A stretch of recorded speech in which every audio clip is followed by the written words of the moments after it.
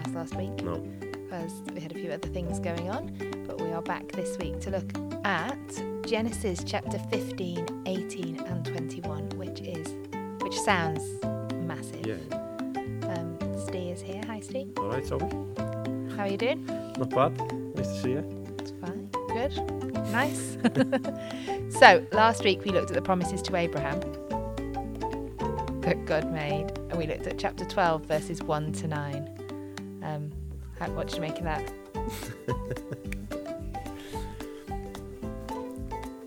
So I'm laughing. This is all going to stay in the recording. It's absolutely fine. So what I say to Zoe before we start the recording is just do a little bit of an intro and say hello, and then just leave it for 3 seconds so we can have that musical interlude.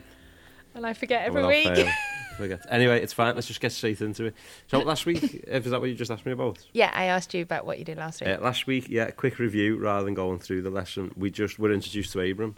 So obviously, we've looked at chapters 1 to 11 one way, and then feel like the story starts from chapter 12, built on the foundation of all the other bits. So yeah, we're introduced to this character Abram. And the focus of our lesson, we looked at 2 things, was how ordinary this man is. There's no real reason why he should be chosen.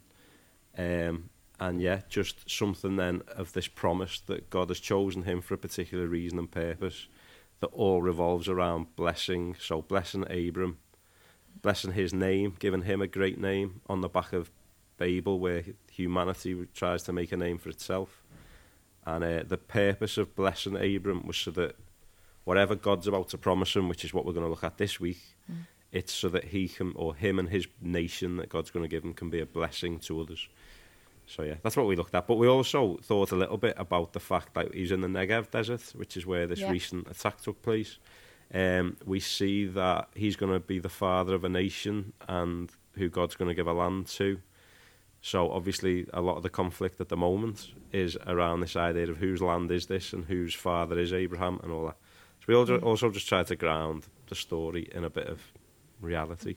Feels really poignant, doesn't it, doing it at this point with everything that's especially going on. the detail of like the Negev desert, which is where that festival was, which obviously is like harrowing, but yeah, it's like real places, and the story sort of continues around this one tiny piece of insignificant land that obviously isn't insignificant. It's really important. Yeah.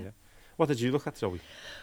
Pretty much the same thing, but at a very more basic level. We're telling the children the story. I think the joy of what we're doing with the kids at the moment is that in Impact on a Friday night, we have mostly the same kids. I think there's only 2 or 3 difference. And we've really looked at Abraham at the whole term.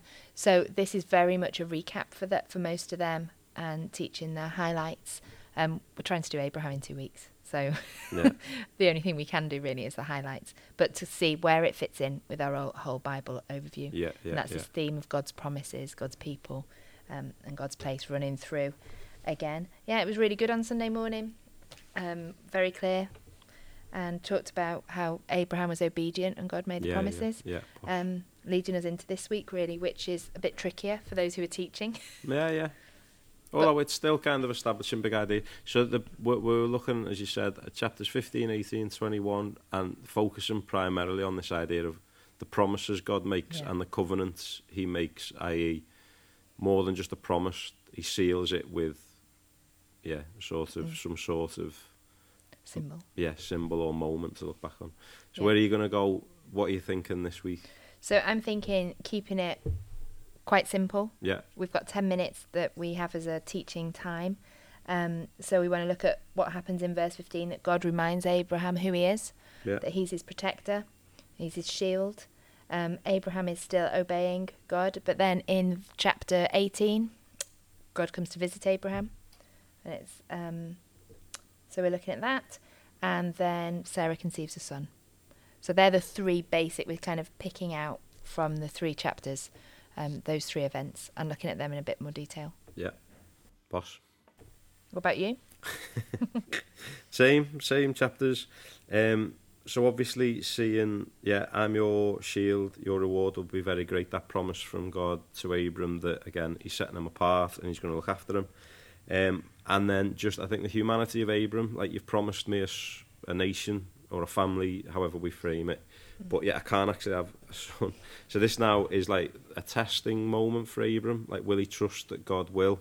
But the human element of him basically saying, like, how am I meant to, since I can't have an heir, I can't have a whatever.